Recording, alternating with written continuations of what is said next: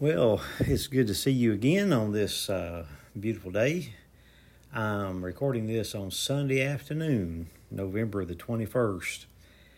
And we have been looking at John, the Gospel of John, and we're in the middle of the third chapter as we have encountered the people that John has written about. We have seen that he's talked to us some about John the Baptist, some about the early disciples, and he's talked to us about an encounter Jesus had with his mother at a wedding at Cana of Galilee.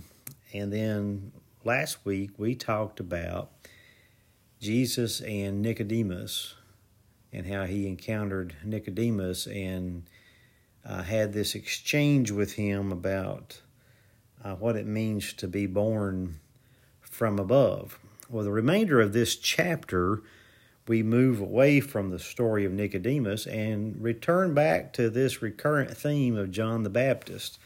John has been several times in the gospel account, and he had several places in the first chapter, and here he is in the third chapter. What we have seen is John likes to give us these stories of the account of Jesus with a particular person. And then he talks to us about the power of testimony. And so he's done that in several places. And we've had the encounter with Nicodemus, and so now we're going to talk about a testimony to Jesus. And he's referring back to John as the one who gives the testimony. So let's look at these verses. We'll start in the 22nd verse, and I'll read on down to the end of the chapter, and then we'll talk about what it means. This is what it says. After this, Jesus and his disciples went into the Judean countryside, and he spent some time there with them and baptized. John also was baptizing at Enon near Salem because water was abundant there, and people kept coming and were being baptized. John, of course, had not yet been thrown into prison. Now, a discussion about purification arose between John's disciples and a Jew. They came to Jesus and said to him, They came to John and said to him, Rabbi, the one who was with you across the Jordan, to whom you had testified, here he is baptizing, and all are going to him. John answered, No one can receive anything except what has been given from heaven. You yourselves are my witnesses that I said, I am not the Messiah, but I have been sent ahead of him. He who has the bride is the bridegroom. The friend of the bridegroom who stands and hears him rejoices greatly at the bridegroom's voice. For this reason my joy has been fulfilled. He must increase, but I must decrease. The one who comes from above is above all. The one who is of the earth belongs to the earth and speaks about earthly things. The one who comes from heaven is above all. He testifies to what he has seen and heard, yet no one accepts his testimony. Whoever has accepted his testimony has certified this, that God is true. He whom God has sent speaks the words of God, for he gives the Spirit without measure. The Father loves the Son and has placed all things in his hands. Whoever believes in the Son has eternal life. Whoever disobeys the Son will not see life, but must endure God's wrath. Here endeth the reading. Well, let's look back at this a minute and see if we can figure out what is going on and what was important to the gospel writer. Again, I want to remind you we've got two Johns here. The John who wrote the gospel, we could call John the evangelist, and the John who is this historic figure that keeps appearing in the Gospels, John the Baptist, because he's called that because he baptizes people. And trying to keep those Johns straight might be hard for us, but it's important for us to try to work through this and figure out what the gospel writer, John the Evangelist, is talking about. So, when he says after this, he's talking about after the encounter with Nicodemus. And it's interesting to me that we're going to get a reference to a wedding once again. We only had that wedding back in the 2nd chapter, so John is keeping a pretty tight narrative here that he is weaving together of, from one thing to the other. And I think he wants his listeners to pay attention to that, because it kind of puts meaning back on that story as we see what he does with it here. Well, Jesus and his disciples go out into the countryside. Now, the Judean countryside would not have been countryside that you would have figured would have been friendly for travelers. We have the story of the Jericho Road and how, Jesus told a parable about a man going down the Jericho Road from Jerusalem. And we know that he was eventually met with robbers and beaten and left half dead. Well, evidently that was the case with people traveling through that area. It was a lonesome place. They did not have any real law enforcement going on in those places. They would have traveled by foot more than likely in most instances. And so they would have been limited as to how far they could travel in a day. And generally, some people say you can go, if you're really hoofing it, you can go 30 miles in a day. But a more comfortable distance might be 10 or 12 miles, or even 6 or 7, depending on how casual you're going about doing that.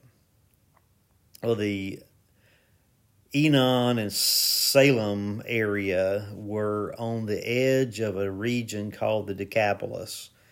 And that's a region that was south of the Galilean Sea and would have been on the upper end of the Jordanian Valley. The Jordanian Valley drains south into what we call the Dead Sea. And so about 2/3 of the way up from the Dead Sea to the Sea of Galilee, you would have found this place that Jesus and his disciples went to. Well, I'm not saying that exactly right. It's where John was. John was at these places. And Jesus and his disciples were on their way in that area. And word comes to them about Jesus. By the way, it says that John was there at Enon and Salem because the water was abundant. And that part of the Jordanian River, the Jordan River, would have been fresh water, and it would have been deep enough to baptize in. When you get down below the lake, there's a place when you visit Israel that is not too far from the end of the Sea of Galilee that is a place to baptize. So somewhere not far from there, probably a little further than where tourists go today, south would have been where John was. And he was there because water was plentiful. And it says that people kept coming and were being baptized. This is after Jesus had begun his ministry, and after Jesus himself had appeared with John at the Jordan. And we know that the gospel writer implies that John baptized Jesus.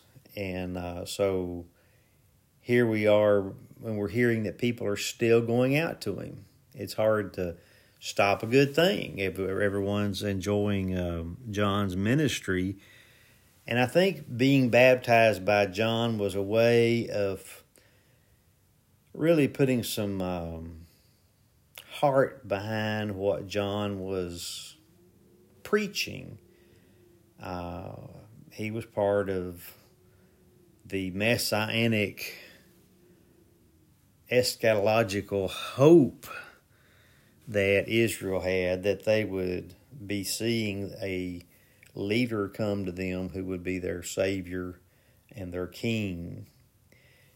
And that's an interesting thing, but John's baptism was a way to prepare people for that eventuality.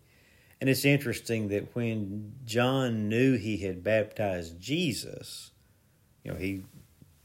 the gospel writer again tells us that when he did that, when he saw Jesus, he said, "Behold, the Lamb of God who takes away the sins of the world." So he was aware when Jesus came about who he was and what he was about. And yet John continues to baptize, because what he's doing is preparing the nation for the coming of Messiah, even after he's met Messiah. So people are still coming to him. And then we have this interesting thing. John, the evangelist, tells us a discussion about purification arose between John's disciples and a Jew. Now, that's interesting. The Jewish leaders of that day would have been interested in purification, if for no other reason, because in order to properly worship, you had to go through purification rituals. Go back and look at Leviticus, and you'll see all the different things that you had to do if certain things happened that made you unclean. You had to go through purification rituals, wait so many days, then you had to bathe and this, that, and the other. So going into the temple itself, there would have been a place where people would have bathed. They would have taken baths. And if someone using the Greek language was describing that, they would have said that they would have used the verb baptizo, because what it meant is worship, and that's or not worship, but wash. And so they're washing on their way to the temple, to their ability to worship God, having been purified. Now, I want you to remember, excuse me, when we talked about the wedding at Cana of Galilee, Jesus told them to fill jars with water, and these were the jars of purification that they would have had in the home to allow them to go through a ritual like that at home, so that they could then go to the temple and worship when they needed to do that. So this whole idea of washing was a very common occurrence in the life of a believer in the time of Jesus. Possibly Jesus went through purification rituals like that. And John's preaching had to do with purification specifically for the coming of the kingdom. And so here they are going through these things, and now they're having a discussion, a couple of his disciples, John's disciples, with a Jew. And in our text, that's a capital J. So when we see that in the gospel account, that's a reference to the fact that this person was probably one of the Pharisees or one of the priests in the temple, or someone who had some authority, some leadership in those days. And they would have been interested in making sure that the purification matched what was in the rules in the law given by Moses. So they came to John after having this discussion. Verse 26, it says, they said to him, Rabbi, the one who was with you across the Jordan, to whom you testified, here he is baptizing, and all are going to him. So here we have this thing, and John is letting us know that there's troublemakers all along the path in this gospel of people who are trying to figure out the claims that Jesus is making and whether they're true or not. We know that in this chapter, Nicodemus came to Jesus by night in order to test some things and to hear some things from him personally outside the formal occasion of the meeting of the Sanhedrin. And so here they are talking about this. It almost sounds like someone's trying to instigate a little trouble. And so they're saying to John, here's this guy Jesus baptizing, and people are going to him. In other words, there's competition. And I'm sure that they wanted John to react in some way or another, or they wouldn't have done that. Which makes me wonder about John's disciples. Why would they have fallen for that from this Jewish leader who was probably behind instigating this? So John gives an answer, and the answer is surprising. Would have been surprising for them in those days, and it's helpful for us. It says, no one can receive anything except what has been given from heaven. You yourselves are my witnesses that I said, I am not the Messiah, but I have been sent ahead of him. He who has the bride is the bridegroom. The friend of the bridegroom, who stands and hears him, rejoices greatly at the bridegroom's voice. For this reason my joy has been fulfilled. He must increase, and I must decrease. So here he is saying that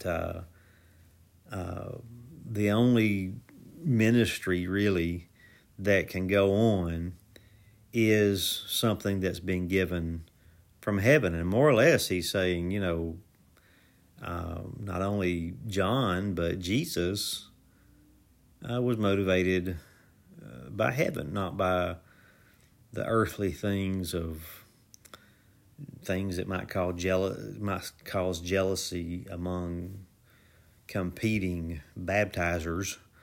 But here he's saying that this is a gift from heaven. And then he reminds them about his own testimony in which he denied being the Messiah. And we might go back and look at that in the first chapter, chapter 1 of John, around the 19th and 20th verses. It says that the Jews sent priests and Levites from Jerusalem to ask him, who are you?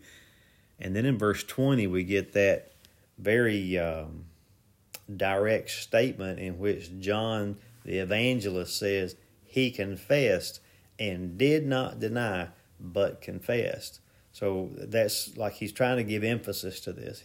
These are the words of John. I am not the Messiah. And so here we are getting reference to that from John himself, getting it straight from the horse's mouth. John has said twice now, I am not the Messiah, but I have been sent ahead of him. Now, when we go through Advent, those are the weeks that we look to the coming of Jesus prior to Christmas.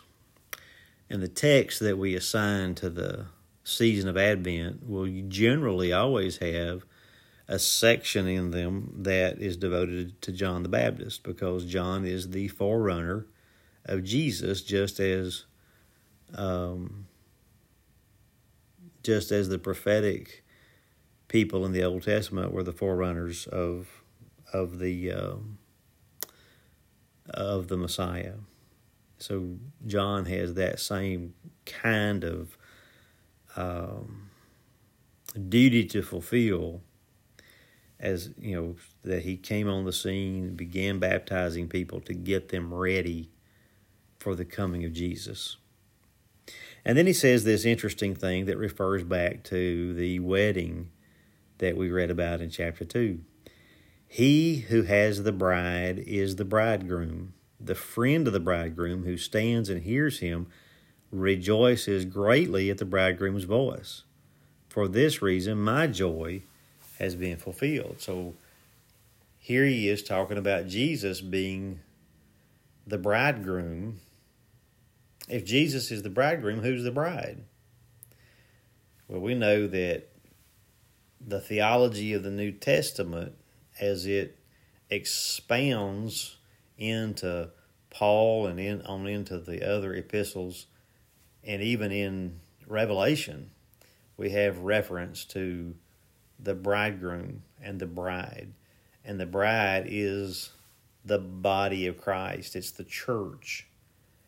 And he's saying here that the bridegroom has the bride, and the friend of the bridegroom, we might say the best man or whatever, this language says the friend,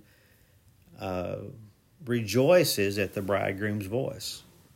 He rejoices because he knows the bridegroom is in the midst of the celebration of the wedding. And what's the wedding about? Well, that's a sign of the kingdom. We keep coming around with signs. And this talk of bride and bridegroom is talk of the signs of the kingdom that Jesus has come to usher us into. And John is saying that he is the friend of the bridegroom. His work is to listen for the bridegroom's voice. And he says, for this reason, my joy has been fulfilled. So in other words, he's telling us that he knows that his job is finished, because he's been waiting for Jesus. And now this word that Jesus is baptizing people, that's an interesting word for him. It could have caused jealousy, but it doesn't, because John knows who he is and what he's there to do. And he knows that Jesus is the one who is going to take the ministry now and go forward with it and usher in the kingdom of heaven. So he ends in verse 30 with this little verse that says, he must increase, but I must decrease. And that's another way of just sort of putting his approval on what Jesus is doing. So, of course, when the disciples, John's disciples, and this Jewish leader hears that, I think they would be convinced that John is wanting to fade away at this point. But we know that's not what happens with John. We know that John ends up losing his head because of Herod and his I just want to call it meanness. But sometimes preachers will use that verse, he must increase, but I must decrease, as we're getting ready to preach a sermon, because we feel this, like we're in the same place. It's not about us. It's about Jesus. And so we want Jesus to increase, and we want us, our personality, our being, our physical presence to decrease as the people hear the sermon. So John's saying something very similar to that, and about his own self. He wants to decrease so that Jesus will increase. In other words, he's going to get out of the way and let Jesus handle things. Now, the last verses of this chapter, verses 31 through 36, is interesting. The New Revised Standard Version, which is the version that we're reading out of in this study, does not put punctuation around this. In other words, it doesn't have quotation marks. The people who edited that and translated it did not want to give that over to the as the words of John the Baptist, but it's either that or it's the words of John the Evangelist having some reflection upon what John the Baptist has been saying. And so here's what he says. And it's, it could easily fit either John the Baptist or John the Evangelist. So it really doesn't matter who says it. What he's saying is helping people to understand where Jesus gets his authority for his ministry. Here's what he says. The one who comes from above is above all. Now, that's just interesting. To start out that way refers back to that argument or that attempt at communication Jesus was doing with Nicodemus earlier in this same chapter when he said you have to be born from above. And remember, Nicodemus couldn't hear that. All he heard was be born again. Well, now we're using those same words, it's kind of those same roots, again emphasizing the heavenly origin of Jesus. The one who comes from above is above all. The one who is of the earth belongs to the earth and speaks about earthly things.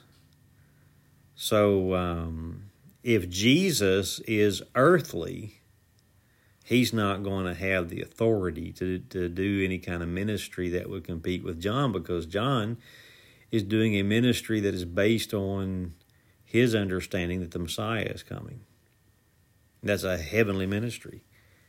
And he is now giving some credence to the idea that Jesus' ministry is from above. And if you go back to chapter 1, all the way to the beginning, we understand John the Evangelist emphasizes to us that Jesus was one with God from the very beginning, co-creator of the universe, the Word through whom all things came into being. So when he refers to the one who comes from above, that's who he's referring to as Jesus. And he's more or less saying that Jesus has heaven's authority to be here. The one who comes from heaven is above all, which means it doesn't matter how much you esteem a person, John the Baptist, Billy Graham, anybody else. Jesus is the one who is above them. And it says he testifies to what he has seen and heard, yet no one accepts his testimony. There again, we've got the idea of testimony in the gospel. And, it's John the Evangelist is making the case for us that everything that we hear about Jesus and read about Jesus is designed to help us have testimony that Jesus exists. And it says, whoever has accepted his testimony has certified this, that God is true.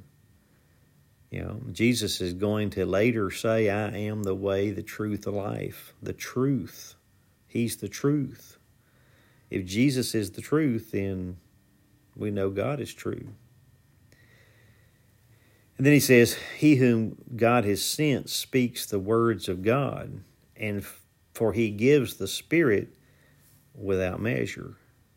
That's one of the things we're going to see at the end of this gospel. Jesus gives the Spirit after he is raised from the dead. And it says here, he gives it without measure. In other words, there's no limitation to Jesus' ability to give us the Spirit. And then he talks about the relationship between God and Jesus. He says the Father loves the Son and has placed all things in his hands. So there again, if Jesus' ministry is beginning here It's coming from God, and that's what's important. And then the last piece, the last verse says, whoever believes in the Son has eternal life, and whoever disobeys the Son will not see life, but must endure God's wrath. So there's the dichotomy that we're called to. We either have life or we have the wrath of God. And the life comes through His Son if we have faith in Him. There's a lot in these little verses here. They often get overlooked because they're at the end of this very famous chapter where we learn about God's motivation for sending Jesus. It has to do with His love for us, which can make us humble. Well, I hope you will continue reading John, and we'll be back in a week or so to give you an update as we look at chapter 4. You have a good rest of your day, and we will talk to you later.